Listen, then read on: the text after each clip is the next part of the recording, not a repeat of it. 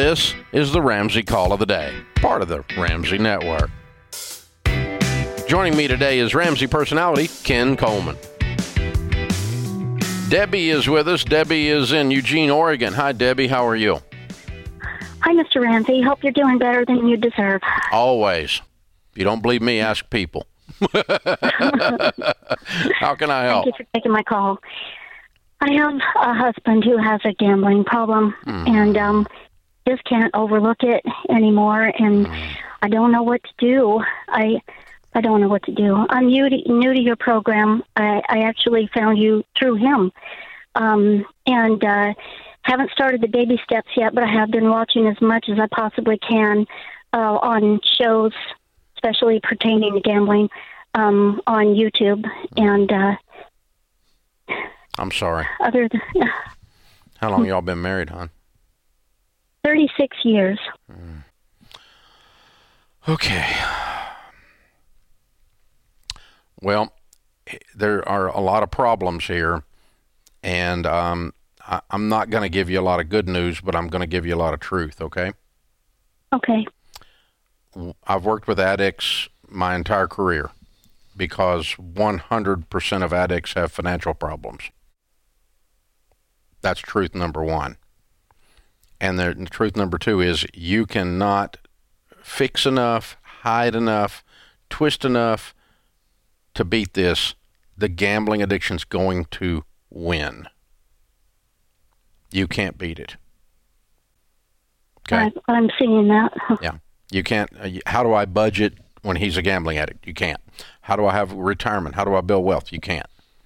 Because the addiction feeds and sucks the blood out of everything in the house.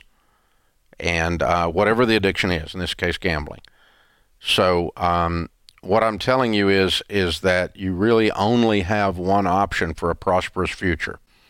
And that is to address the addiction with him and demand that he get some help.